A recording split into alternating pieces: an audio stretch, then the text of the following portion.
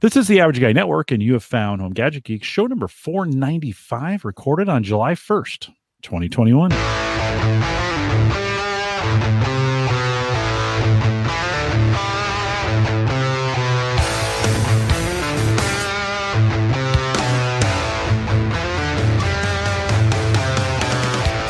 Here on Home Gadget Geeks, we cover all the favorite tech gadgets that find their way into your home. News, reviews, product updates, and conversation, all for the average tech guy. I'm your host, Jim Collison, broadcasting live from the Average Guy TV studios here in a beautiful Bellevue, Nebraska. And of course, we post the show, and not a bunch tonight, but some world-class show notes out at the Average Guy .tv. Big thanks to Christian Johnson, who joined us 2 weeks ago. Got a chance to catch up with him and everything that's going on over there at Maple Grove Partners. If you haven't checked it out yet, I know it's busy time for a lot of folks, but if you haven't checked it out yet, go out to theaverageguy.tv/HGG495. You can catch up with Christian and all that's going on. We have a busy night tonight. Mike will join us here shortly, but I've got John Panozzo with us from Unraid and Lime Technologies.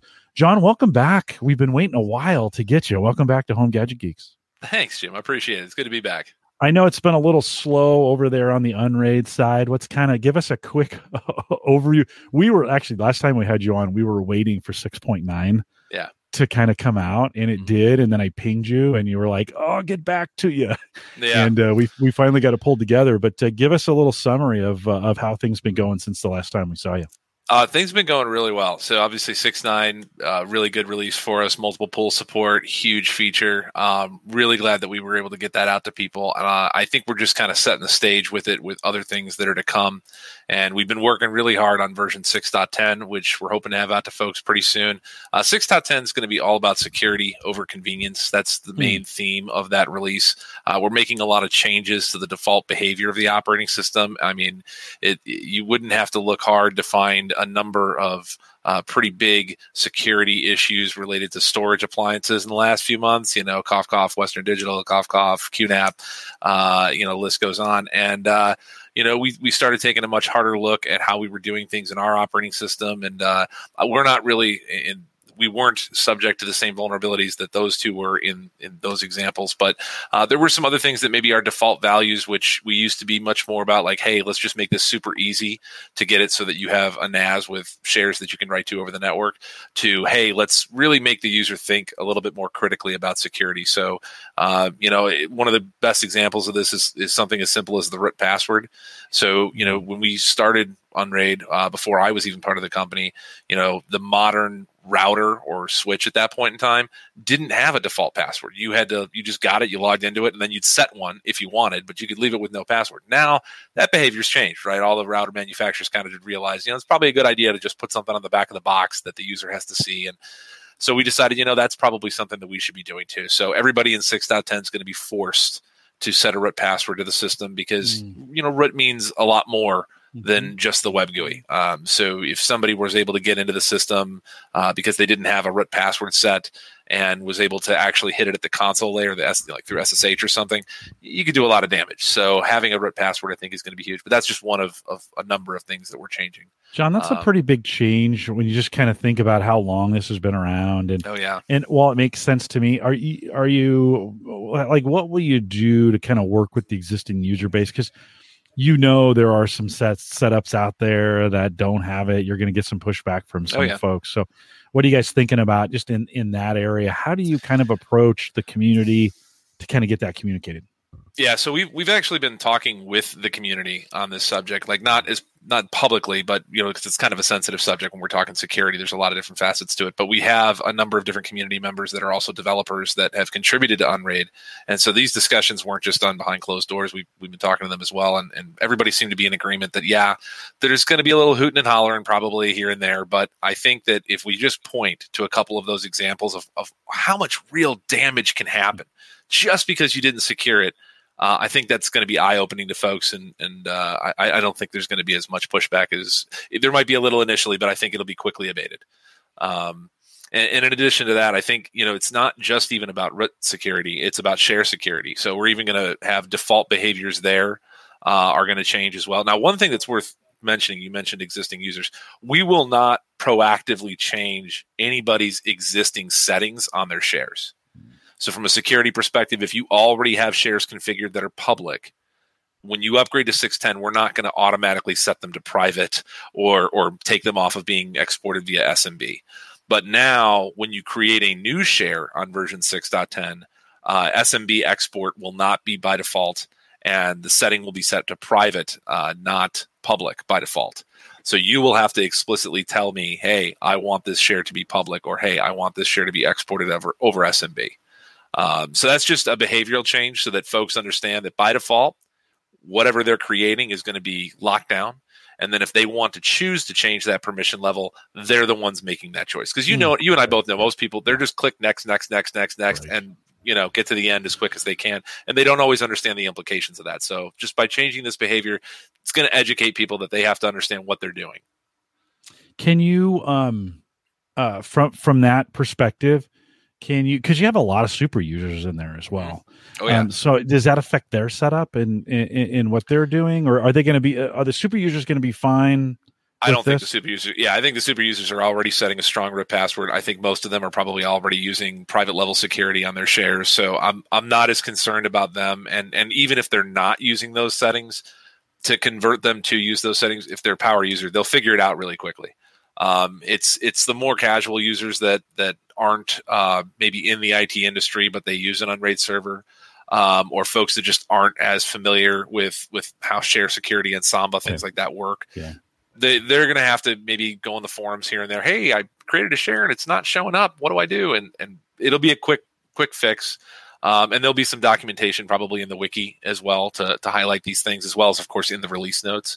But there's only so much text you can put out there proactively, right? And at the end of the day, how many people are going to actively look at it? So, thankfully, we have a really good forum community. And so when people run into common problems like that, they post it, they get it resolved pretty quickly. Joe says in the chat room, it's worth noting that Microsoft is also disabling guest public shares, right? I mean, I think that's kind of the new era that we're in. John, folks, Joe says I have a hardware upgrade for my Unraid boxes. I've just been too lazy to get out of the rack. What if I'm at 6.8 and maybe I haven't upgraded yet and I'm going to 6.9? Can you give us the quick, what's the elevator pitch that you would give to get on the 6.9 upgrade, and kind of what is that? What kind of features or what are the important features that it's bringing? I think the number one most important feature in 6.9 by far and away is multiple pool support. I mean, multiple pools really opens the door to a lot of different configurations that you can set up on your system. So, you have to understand. So going back to the early days of Unraid, we had just the array. That was it. There was no cache. There was no idea of a cache pool. There was just the array, and there was only single parity, and that's all there was. And generally speaking, in that configuration, there's a couple ways that you can go about setting up the disks to work that will yield different performance results. And the main way that people would use it was where we would only spin up the disks that were actually being written to. So if you were doing a write to a share, typically you'd only be writing one file at a time, and you would see the disk that you were writing to spin up and the parity disk spin up, and that was it. And that would give you the best power consumption, best longevity out of your disks, but the sacrifice there would be a little bit of performance. And so you'd see anywhere from 30 to 60 megabyte a second, depending on what era, what decade we were talking about, and what type of devices we were talking about. But that was kind of the high end of what you would see. And so some people were saying, well, I have a 1 gigabit network and I want to go a little bit faster. I want to saturate that link. So how do I do that? Well, at the time, before cache, there was only one other method, and that was to turn on a setting under disk settings called reconstruct write, and that would spin all the disks up for any write operation. And you can still do that today, by the way. If anybody out there wants to immediately boost the performance of writes directly to the array, bypassing the cache, you can still go in, disk settings, and it's a MD write method, and the tunable there you want to set is reconstruct write. And that'll make all the disks spin for any write operation, which means that there's one less I/O path that has to happen, or one I/O thread that has to happen per write operation. And so that substantially improves the performance. And generally speaking, when you do that, you're going to get pretty much the write speed of the slowest drive in the array. So, and most HDDs are already going over 100 megs a second, 100 megabytes per second. So you're going to saturate a 1 gigabit link. Fine. But then you're obviously spinning all your disks up, adding more wear and tear. So we added the cache, and the cache was a way to offload. And then people said, okay, well, the cache is great, but now it's subject to disk loss or data failure, right? So if a device fails, if the cache fails, there is no redundancy for the cache. So that's not a great solution. It's a temporary one, but it's not a great solution. So then we added the idea of having a cache pool where you could have multiple devices in a pool. And so your cache would be both high performance and redundant. You get the best of both worlds there, which is awesome. And then we added VMs and Docker support, right? And when those things were combined, we started to see some users complain about write contention, right? So what would happen is if you had a busy network environment where storage was constantly being written to over the network and you had a cache-enabled share that was happening to, and you had virtual machines that were living on that cache, and you had Docker containers that, as applications were running, were writing to the cache, you have these 3 different sets of needs all hitting the same cache pool at the same time. And so with HDDs, that could be really bad. Even with SSDs, that could be not the greatest because it can cause performance issues either from within the VM for any Docker container or just your writes across the network. And so there was no real solution to that problem. So with 6.9, by adding multiple pools, users are literally able to now segment their needs into different pools, and not just between applications, but even between shares. So if I say, all right, I want to have a cache pool and I want to dedicate that just for my virtual machines, fine, create one for that need. Separately, maybe I want a cache pool just for my Docker containers, just for my applications that are running on the server. Okay, fine, create one just for that. And maybe I want another cache pool that's going to front-end write operations to the array and act as a proper cache, right? So I can have one for that. And then maybe I want yet another one that's for a specific share where maybe I have a bunch of other like video editors, let's say, like Linus from Linus Tech Tips might do this, where he'd have a pool set up just for his video editors to work on, so that's segmented from all the other stuff that's happening. So it's a way to segment your needs for I/O across different pools. So I think that's huge. Yeah, no, that sounds interesting from the standpoint, and a little more complex, right? For folks to kind of figure out, okay, I got these drives, I'm going to assign them to this pool, and then they're going to have a specific use. We may have, I imagine, in some heavy use scenarios, you want to get those on maybe spinning disks just to make sure you're not wearing out your SSDs from that perspective. So, no, super cool from that perspective. Yeah. As you think about looking ahead to 6.10, what are a couple features if you were, kind of thinking like, oh, we're really, you mentioned one already, but what are you looking forward to, and or what's the important parts of 6.10? So there's a lot of stuff that I need to kind of leave under wraps. Sure, I can't give away all the goodies. No worries. Whatever we can talk about. Yeah, so like I said, security is the big one. That's the big thing that's changing. There's a number of other areas in which security is changing that are not so much user-facing, but more of adding better protections into how certain operations happen within the system so that bad actors can't take advantage. And then in addition to that, there's a number of under-the-hood updates that we're doing to how do I want to say this without giving everything away? To libvirt and QEMU, we'll leave it at that. So things related to virtualization that certain folks have been asking for, and there's just a ton of under the hood fixes. So we're going to have a public release here hopefully pretty soon, and we'll have a set of release notes attached to it that give you the full goodies and the full breakdown. But I'd say that the biggest stuff that people are going to be seeing in this release are 2 things. One is all the security changes. The other is actually going to be my servers integration.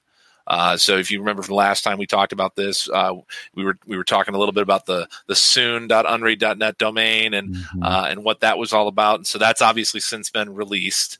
And basically what that was it was an early access program for folks to both join our Discord server, which is now public. So I encourage folks out there to join our Discord server. Where would they? How would they join that, John? What's the best way to do that? So it's actually through our forum. Okay. So you can actually sign in to our forums, and then you can link your forum account to our Discord server. And what that does is it preserves your username. It preserves your identity on the Discord server. So if you already are a Unraid forum member and you're participating in our community, nobody's going to be able to impersonate you on our Discord server. So, but that's how you actually get into it as well. What's the quick address for the forums if folks wanted to go out there? Forums.unraid.net. Okay, perfect. So pretty easy to remember that one. Yeah, no, right on. I just want to make sure we get that in there.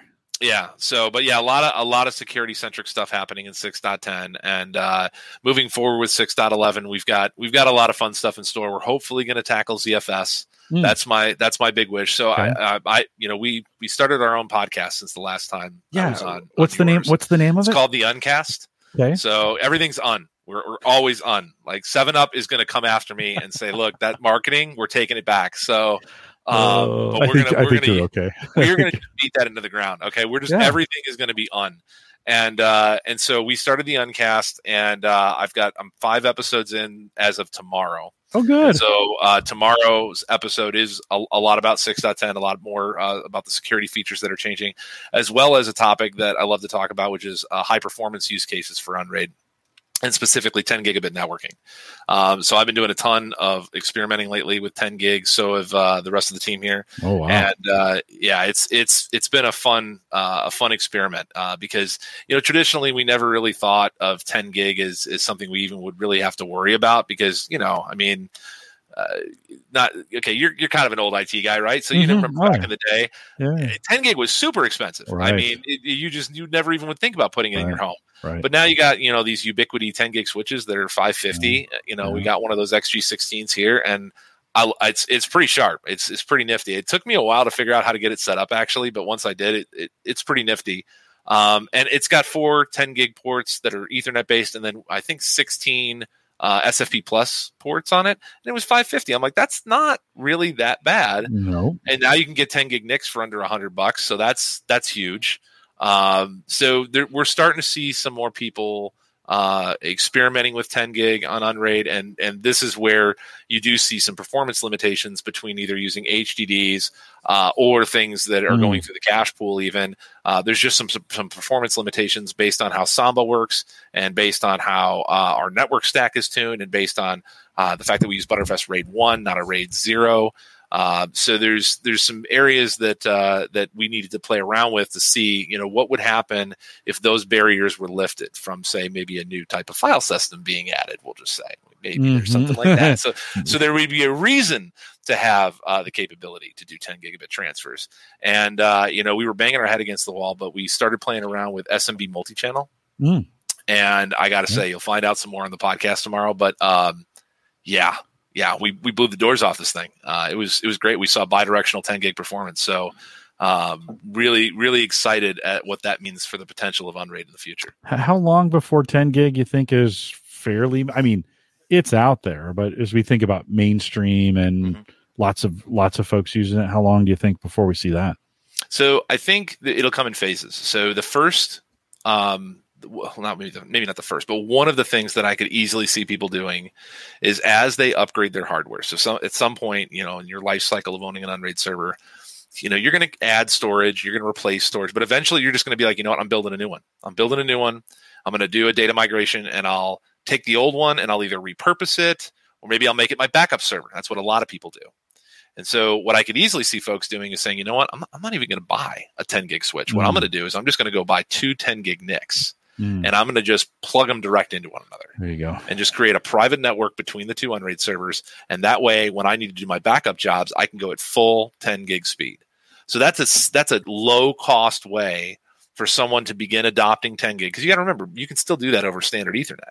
Right. So now your real out of pocket cost is the 2 NICs, and those are, I think they're Quantia. I don't know how to pronounce the name, but the ones from Asus, I think they are. Okay. They're like $97 on Newegg. That's pretty reasonable. So it's pretty reasonable for us. I mean, you're in a single port, but do you really need dual 10 gig? I mean, if you do, I want to be your friend, but this is my audience we're talking about. So that's true. I guarantee there's probably somebody out there that bought one of those Cisco Unified Fabric 160 gigabit throughput NICs, and they're like, I got this in my basement. And I'm like, oh, you jerk!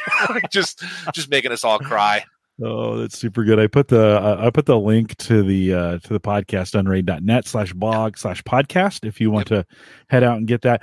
Give me a little hint on the format. Like if I was going to go out and listen to the podcast, what would I expect? What's your format? How long is it? That kind of stuff. So I haven't adopted video yet. That's the one thing that I'll say. So it's audio only. Probably for right better now. that way. We're just talking heads, John. Right? Yeah, I know, and that's kind of what I was saying. But I'm getting pressure from some people to be like, "Hey, man, can you add some video? It'd be kind of cool to actually see your guests." And eventually, I want to see if I can get Linus from Linus Tech Tips on. Yeah, that'd be good to have video. So I think we're going to do that eventually. Good. But it's audio only for right now. But we cover a lot of different topics. So some of the episodes are just me. it's just me ranting. No, it's just me talking about different subjects related. Like the first one's all about owning your own home server, kind of the do's and don'ts of why you should want one. And then we have a couple other episodes where we have some guests. Recently, I had on Bill Clayman, which is actually a personal friend of mine, and he works for Switch, the big data center company.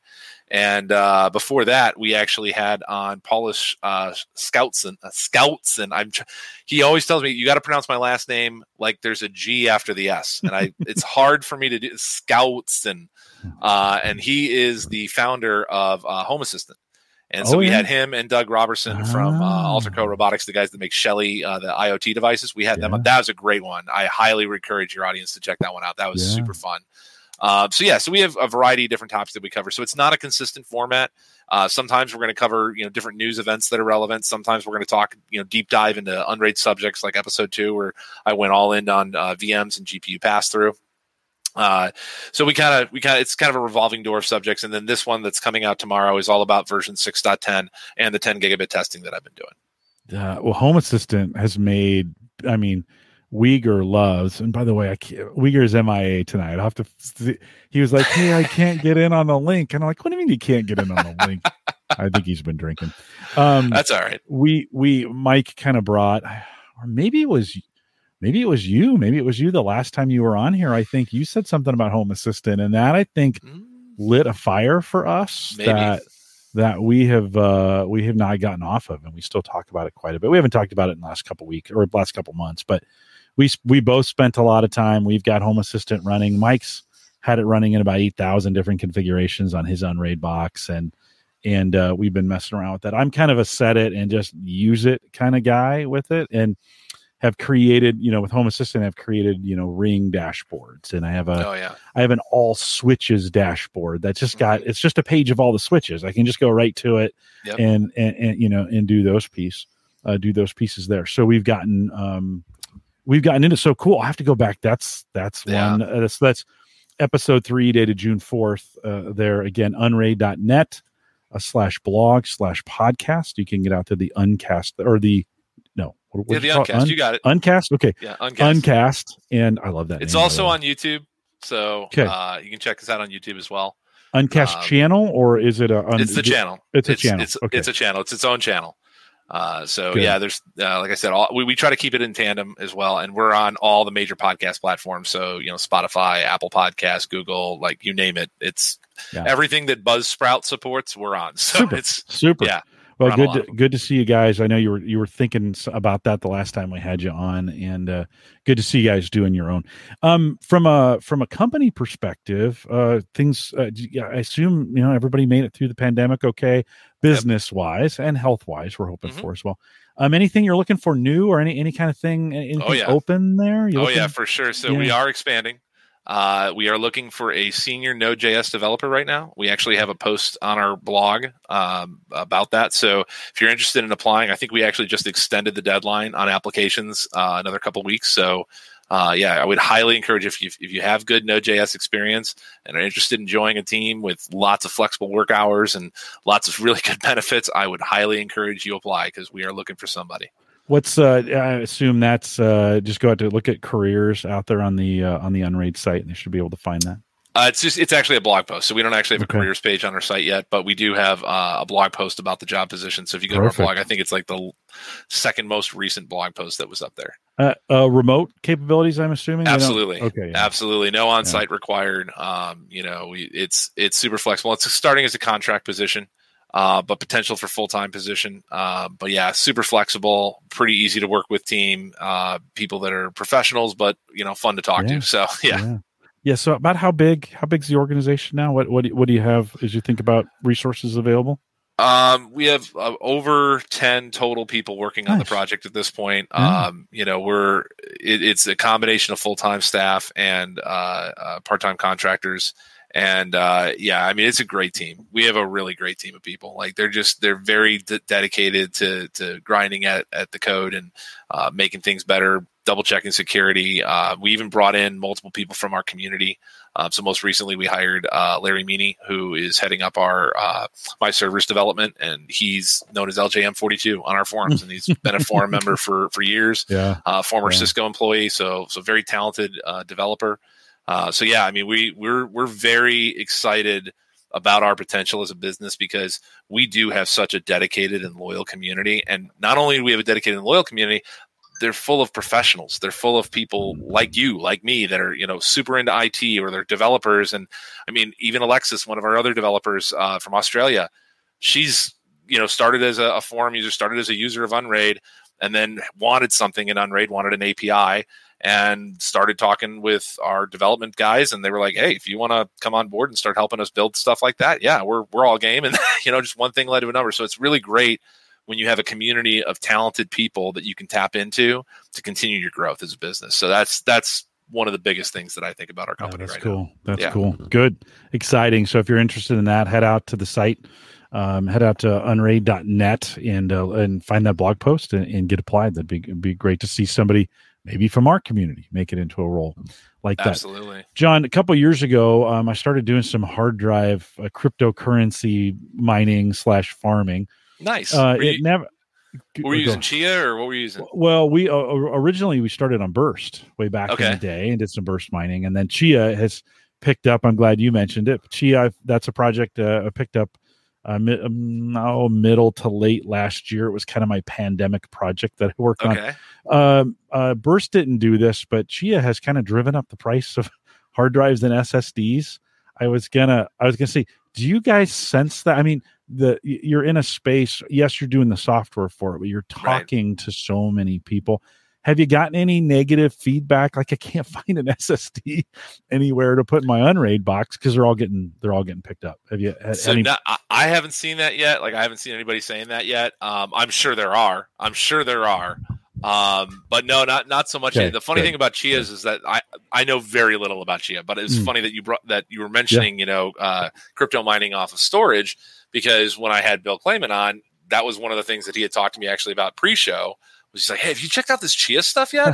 Does that work on Unraid? I'm like, well, let me look. And then looked on the App Store, and sure enough, there was a Chia Docker container out there. So I'm like, well, clearly somebody thought it was a good idea. And he's like, well, yeah, you got to check this out. This is so cool. I have so much unused space on my server, and now I can, do some Chia mining off of it. And I'm like, all right. I still think about the little pets that grow plant grows on top of, but all right. It gets a lot. Do you have a Chia mining operation going now? Well, we call it farming. So that's that little. They're trying to, they're making this big plan of being green. Yeah, they're trying to be green about this, right? So they're calling it farming. And I purchased a few hard drives just to kind of round out, when my Marine son came home, he bought a cat, and that cat pulled one of my server boxes off the shelf. Oh, no. And 3 drives instantly dead, right?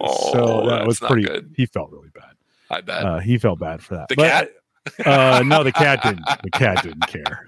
Yeah, just didn't give a shit. But but he was super like, Dad, I'm so sorry. I'm like, don't worry about it. It's just drives. And it actually got me to kind of reconfigure. I reconfigured my Unraid box and actually put some bigger drives in it because I wanted to use it as a storage location. One of the great things about Chia is it doesn't necessarily require a ton of power. It just needs to be able to get to the drives relatively quickly. And of course, Unraid can do that fine. And so I put some of those plots. That's what you generate these plots. Put some of that on the Unraid server. I've got a device. I've got a Drobo device. I put some on, and then I built a big kind of Windows server that's got the big, it's got most of it in there. And so we're doing some mining on it. It's great on Unraid. It's great. It's it does what it needs to do. It does it fast enough. It's an SMB share. Just goes out to the network. It can read those, and I could scale that out if I wanted to. We could put a lot of files on there, and it works great. That's kind amazing. It's they don't recommend, in this space, they don't recommend RAID because you want to get the maximum number of files per hard drive. Right. And in some cases, I've actually just gone against that because I'm like, well, if I do lose a drive and I've got it rated, I can rebuild that quickly. And I don't have to replot. So there's some back and forth, going on. Yeah, that's an interesting kind of thought process that they're saying you wouldn't want to use some kind of parity protection. Well, they say you can just replot them faster than in some cases maybe than spending the time rebuilding. Now that may be different if you're talking about larger drives, right? Sure. Rebuilding or replotting to an 8 terabyte drive or something like that might be. I've kind of kept the drives for this project, kind of kept them small. So just in case something happens, like 4 terabyte drives were in the sweet spot when I was doing this at like $50. And so how does it work? Do you just fill them up and then sell them? No. So you fill them up and then you have a software application. You have a miner like a or a farmer. It's presented to the blockchain and then everybody submits their solutions and one wins, right? That's basically how crypto mining works, right? There's a problem that's put forth by the blockchain and everybody tries to solve it. This is oversimplified, by the way, but pretty close.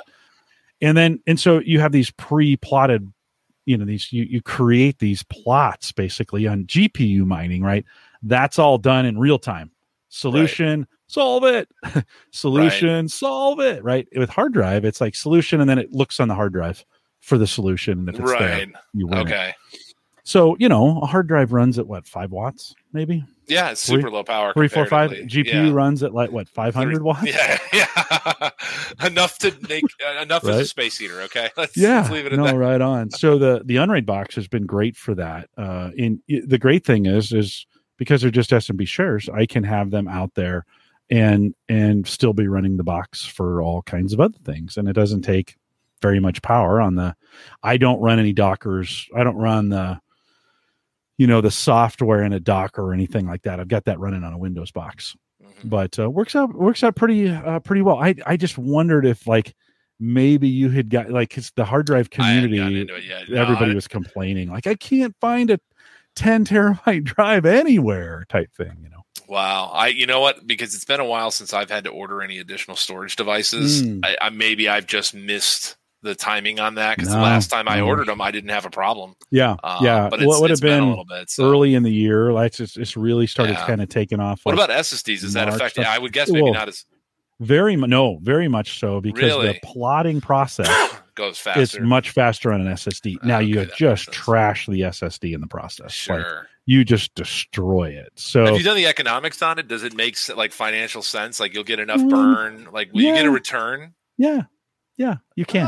Then it's worth it then, right? It's can. We were in early and so being in early, in fact, there's a guy listening who's helping me out with it. Getting in early was a little more profitable than trying to get in right now.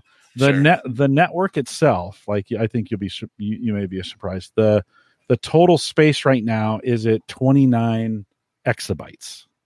So 29 exabytes of plot files are competing for these solutions. Wow. It's a lot of storage. And I would imagine quite a bit on, some of this is on Unraid, right? Oh, I'm sure. Because you dedicate entire disks. Is that how you have to do it? You have to dedicate the entire disk, or can you dedicate just a partition? Or you can dedicate anything you want to it. It doesn't care. It just wants the plot file. Guarantee you that whoever's got excess storage sitting on their box and it's just idling there. Yeah. Why not? Why wouldn't you? Right. And that was that was kind of the idea behind the whole project was if you got extra space, simply plot these and run it. And if you need the space back, just delete the plots. Yeah. it's not I never personally got into crypto. I just never did the mining thing. And I think it's because I always thought that by the time I'd figure it out, it'd be at that point where the it's not profitable. It's not that profitable anymore. Yeah. So I'm just I'm not that smart to figure it out quick enough to make money off it. I've seen people with these crazy farm setups where they're pouring liquid nitrogen on top of the graphics cards to get just that little bit more performance out of it. I'm like, that I'm not doing that. I'm not touching that. So I think with the Chia stuff, I just was too late. But like I said, Bill brought it up to me and he's like, this is great. Yeah. He's like, this is an awesome way to utilize capacity that's on your system that you're just not using. Well, John, that's the key though. It's not, if you already have storage, if you already have data, if you already got drives, if you got the infrastructure set up, if you're not buying anything, it's never too late. Because I guess that's true. I guess that's true. It's already there and it's not it's high power consumption. So no. I guess I should get into it then. Is that what you're telling me? I think you should look into it. Yeah. I think you should. Right. I think just from a storage and what's going on around crypto in this space, it's kind of the second generation. Burst was there's a bunch of companies, Burst and storage and who were kind of first gen. And then they learned a bunch of things, and now there's Chia, and there's going to be a ton of Chia copycats, by the way. So because it's been fairly successful. But I think from a storage perspective, it's worth looking into. Yeah. I was gonna ask you one more question before I got to let you go because we're out of time. But as we think about those popular applications, this reminded me of that question when you said, "Yeah, I went and looked in the space to see if Chia was in there." As we think about applications, what are the hot applications on Unraid right now? Do you get any sense for what's being used the most as we think about the applications that are out there? Well, I mean, Plex, I think, is number one. I think that's one of the most common ones because it's one of the ones that's just stupid simple to set up, and it offers too many benefits. The ability to sync to mobile, the ability to play from anywhere.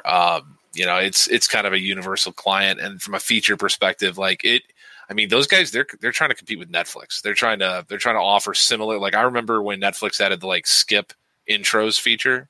And I'm like, well, shit, Plex is never going to have this. And then the next week, there's a skip intros button on Plex. I'm like, man, these guys they're paying attention. They know what they're doing, and that's awesome. So I think that's by far probably number one, even though I know that for the super users out there, a lot of people like MB. I've personally, it's been a long time since I looked at MB. Last time I did, it seemed a little confusing to me, but again, I'm the dumb user. I want it to be stupid simple. I want it to be like I can hand it to buddies that are not IT professionals and they'll figure it out in a minute. So, but I know MB, there's a lot of people that like MB. My neighbor that just moved next door to me ended up being an Unraid customer already, and he uses MB. And I'm like, oh, that's pretty cool. And then I think Home Assistant is a really big one. Paulus is actually the author of the Docker container that is on Unraid. Oh, wow. So if you're loading Home Assistant using Docker on Unraid, you can trust the fact that the person who's maintaining that Docker container in the App Store is the creator of the app themselves. That's not always the case. And so I think home automation is a very logical tie into Unraid because you need some kind of central control platform to do that from. And Unraid gives you two ways to do it. There's within the Docker container itself. And then another method is that he actually has a virtual machine template that you can download. That's the way I run it. That's how I'm doing it because he told me to. He was like, the Docker container is kind of like the light way so that you can try it out. But if you really want the most featured version of it, then you got to get the VM template. And so that's what I want to actually build that in. So we have where you can download OpenELEC as a pre-built virtual machine within Unraid. So or LibreELEC. And so you just go to the VMs tab, you click LibreELEC, and you hit download, and it downloads the image. I want to do that for Home Assistant. I think that would be a nice feature add so that people don't have to manually specify it. And then I can even add his little icon in there to make it all official. And I think that'd be really cool to do. So I want to do that. I think that, well, the number one plugin that people install is community applications. Clearly, sure. That's a no-brainer. And by the way, that's rock solid. I've never. That's been one that's just it just doesn't ever go wrong. Well, pretty soon you won't be able to install it anymore. Why not? Because we're going to build it into the platform. There you go. Well, that's good. So we're working real close with Squid on that, and he's been the developer of that plugin, and we do want to get it incorporated at some point because it makes sense. It's such a powerful thing to be able to add all sorts of different applications and whatnot on the fly. So it's exciting. And then honestly, there's so what shocks me isn't necessarily what the most popular applications are. It's the sheer number. It's the sheer number. Because I remember going back to the Unraid 5 days. And there was I could count on two hands how many different plugins existed. That was it because they all had to be custom written for Slackware and they all had to be written for Unraid. So there was no Docker, there was no VM platform. And then we had Docker and this community just exploded around us. And I think we're in the thousands now of various applications that you can add. That's super great. Yeah, that is super great. John, thanks for coming. Anything we need to say to pay the bills for the marketing guys there at Unraid? Anything we missed? We got the job post in, but anything else that just make sure you check out the podcast. Come check out the Uncast. Come see us. Tomorrow's episode 5. I hope you guys tune in. Launch tomorrow. If you or someone you know is a Node.js developer, please apply. We're looking to add some people to the My Servers team, and we could use some really talented people for that. So definitely hope to see some more applications come in as a result of that. And keep your eyes out for version 6.10, the first public release, hopefully coming out very soon. Excited to see some feedback on that. And stay tuned for a lot more good stuff from us. We've got a lot of stuff planned for this year yet. Sweet. Hey, John, ping me when you get some time on your calendar where we can just talk tech. like we can talk gadgets with you, because I know Yeah, you're a for gadget guy as well. So as some things open up, and everything's crazy busy right now, but as some things open up, ping me. We do this on Thursday nights. Just ping me and we'll get you in a slot and we'll have you back. For sure. Likewise, I got to have you and Mike on the Uncast. Be a so fun, just from a soon. User. Yeah. Let's get all the important ones on first, and then you can have us on and we can goof around. Sounds fun, man. Thanks, John. Appreciate you coming on tonight. Easy, you bet. Take care. You bet. Bye-bye. A couple reminders just for you. Big thanks to John for coming on. Panozzo for being with us tonight. Appreciate you guys coming out. We struggled to get Mike on all night. It just never really worked out. He was supposed to work it out, and he was having trouble with the link, and so I don't know what's going on over there. But we miss you, Mike, from that perspective. Thanks for giving me 2 weeks off. Well, it wasn't really 2 weeks, but I got a week off last week. It was fun. I had a friend in town, and it was nice to get a Thursday off, as well as not having to worry about an episode out on Saturday. By the way, I'm getting a pretty regular schedule with this. So if you're listening to this on the podcast channel, it's out most Saturdays by usually like noon or 1 p.m. So if you're ever wondering, when do I put this out? Many of you are a couple weeks behind, but if you're wondering, when do I put this out? That might be a good indication. Generally Saturdays. I do Ask the Podcast Coach with Dave Jackson at 9:30 Central. That goes 9:30 to 11. I start watching Cigar Authority at 11 with Ed Sullivan on that. And then I do the podcast, or I edit the podcast while we're doing that. So just in case you're always wondering, when does that thing come out? Yeah, around 1 p.m.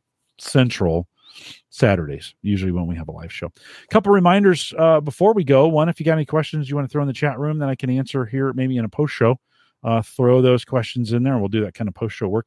If you want to join us in the Discord group, you can do that, theaverageguy.tv/Discord.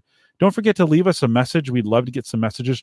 Oh, speaking of that, by the way, Rich Hay, if you know Rich Hay from Windows Observer, or the old Windows Observer, Rich Hay will be here next week, and we're going to talk Windows 11. So that's pretty cool. He'll be here to lots of things. I think by then the beta versions of it may be out through the insider preview. So we'll talk a little bit about Windows 11. If you want to jump in on that, that'll be next week with Rich Hay. If you want to leave us a message, or leave a message for Rich, you can send us a voicemail. Just go to homegadgetgeeks.com, bottom right-hand corner, leave a voicemail for us, and we'd love to hear from you in that way. If you want to send me an email, I'm Jim at theaverageguy.tv. I've been doing a little more Twitter lately, and I've been doing a little more work Twitter. So if you follow me on Twitter and you're like, what's all this strength stuff? Well, that's my job. That's what I do, and I've been doing more of that on Twitter. We still post some tech stuff, and I'd love to have you guys throw some stuff at me on Twitter. So at Jake Hollison, if you want to do that, if you want to jump in. Twitter kind of comes and goes. It's kind of a weird platform. It's there for a while, and then it's not, and then it's there, and then it's kind of not. So if you want to follow me on Twitter, appreciate that as well. Don't forget the AverageGuy.tv platform, powered by Maple Grove Partners.